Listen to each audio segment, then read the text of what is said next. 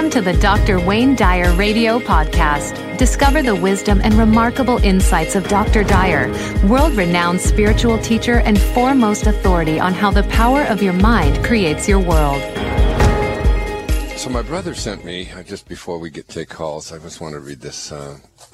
He sent me something that he was writing. My brother's a veteran, and he was in Vietnam, and he suffered a lot. Right now he's got Parkinson's disease, pretty serious, from the Agent Orange. They think that any of the veterans that were in Vietnam and got Parkinson's disease automatically get Agent Orange or get benefits for the Agent Orange, and it's the cause of a lot of Vietnam veterans have Parkinson's disease. So my brother Dave has, struggled with that, but he's found himself. His Parkinson's brought him to God. It's really an amazing story. He's written a book about it, From Darkness to Light, which is a Balboa Press book that I wrote the foreword to and so on. And this is my brother. This is the guy that I lived with through all the years in the orphanage and the foster homes and so on. And we were very, very close. We slept in the same bed until we were about 16 years of age, and we were inseparable. And then he went one direction and became a pretty severe alcoholic. But when he got Parkinson's disease, he gave up drinking, and he had been drinking every single day for over 50 years and smoking. Camels, 2 packs a day or more of Camels. Yeah, so he had a very, very toxic life and so on. And when this Parkinson's hit, it's like, you always say that sometimes the obstacles, the struggles, the toughest things in our lives are the things that open the door to a whole new kind of awakening. And that's what happened for him. He started writing, and he started going to church. He found God. He's a deacon in a church now. I mean, this is somebody who, after Vietnam and the horrors of what it was like for him, he was a medical, he was an enlisted man, but he was in charge of a hospital group there because all the other, the doctors and so on had been killed. He went through a very, very tough time emotionally. And when he came out of Vietnam, he didn't talk for.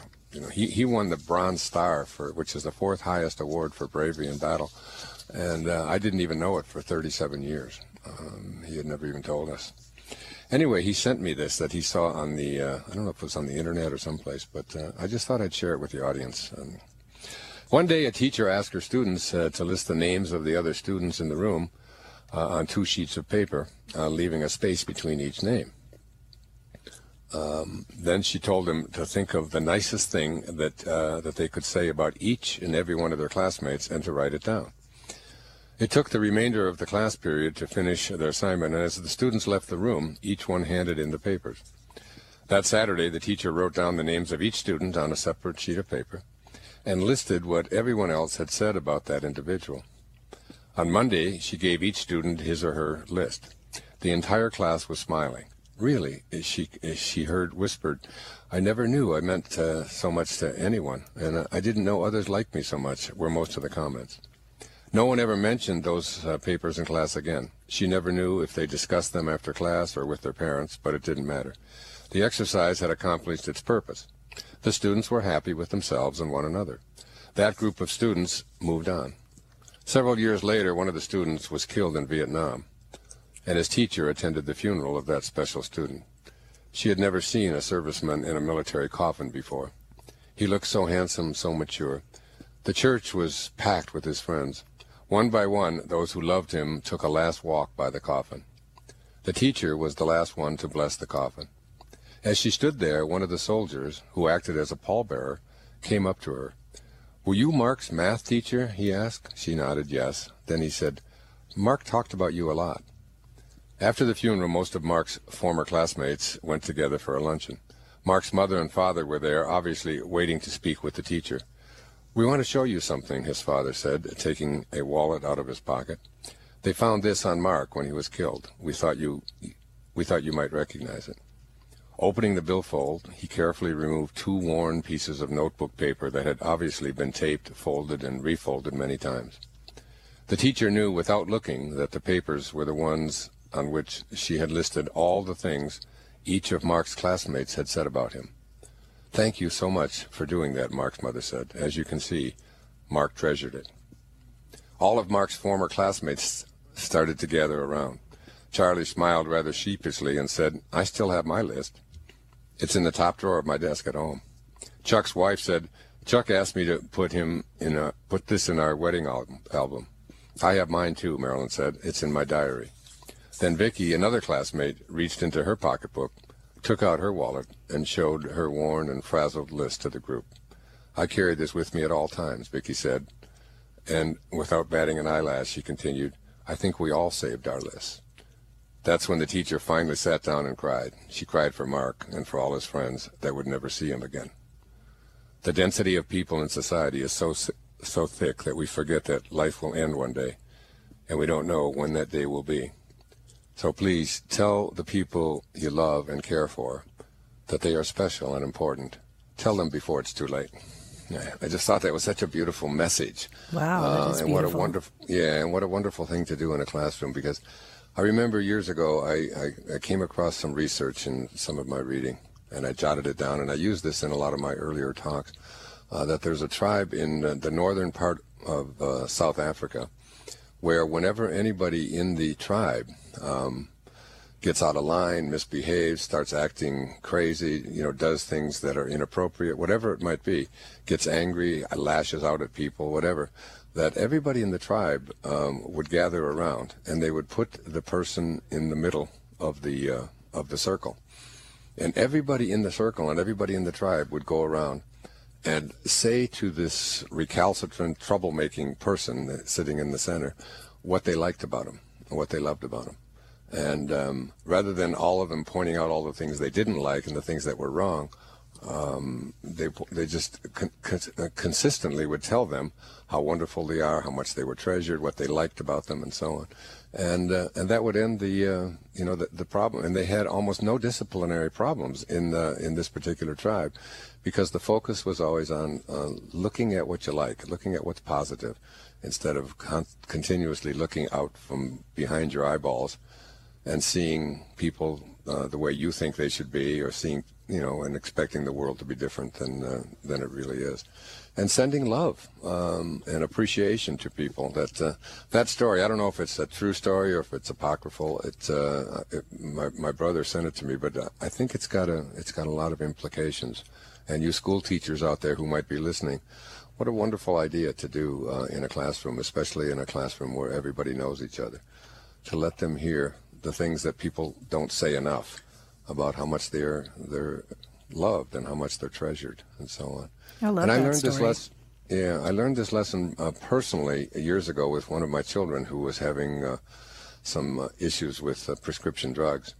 And what I did, I don't know how long ago this was, 20-some years ago, I called a family meeting, and I had everybody in the family tell this person, one of my children, how upset it made them to see her behaving in these ways, and the impact that it had on them, and the impact that it had on mom and on dad and on the family, and so on.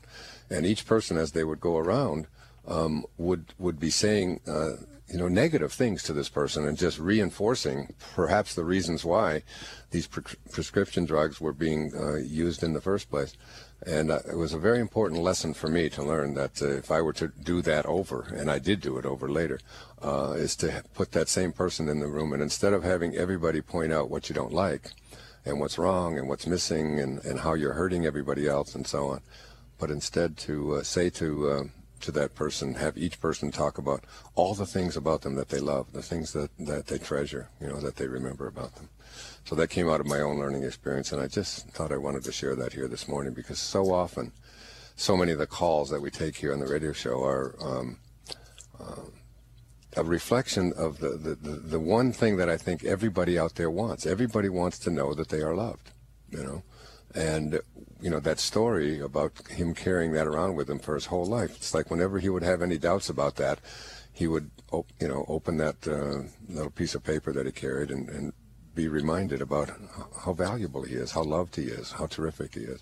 We all need to know that. And I think if we did that, not only could we change the consciousness in our families, but we could change it in our communities, in our country, which God knows needs a lot of bringing together. We've become the divided states of America instead of the United States of America. And the same thing globally and in the world, because with what's going on in Gaza today, and what's with planes being shot down out of the air, and we've got to look within and find, in our neighbors and in our people, especially the ones that annoy us, what about them that we love rather than what about them that we hate. It's a good way to focus in our life. As I say in my stationery, loving people live in a loving world, and hostile people live in a hostile world. And it's the same world. It's the same world. Just decide what kind of person you're going to be. That's so true. Anyway, that's my little story. Well, I like that for a couple of reasons. I mean, it's a great message. And, of course, a teacher, which is near and dear to my heart because my mother was a teacher for a lot of years. And my sister is an assistant principal in South Florida right now. And they're in such a great position to be in to do these kind of things, to get people thinking that way instead of kids slamming each other on Facebook, instead. Yeah, and there's a lot of build that people up, cyber kind of bullying, isn't there? I mean, you hear so much about it. You hear about young people taking their lives and, in the frustration and the outrage at just not feeling that they're loved or being, made fun of or whatever. And if you really looked deep within, each person, there's always something that we love very much about, about everyone. So. And if you can't get to love, try compassion. Yeah. I've been working on that a lot myself with people that are, quote, difficult, in my world, and trying to see their reality from their point of view. And sometimes it looks different when you see it from that side. Right.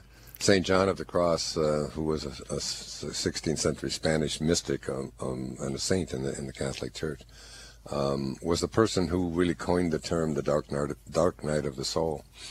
Said that he had one quote that I've always remembered. He said, "Where there is no love, put love, and you will find love." To find out more about Dr. Wayne Dyer or any other Hay House author, please visit hayhouse.com. Thank you for listening.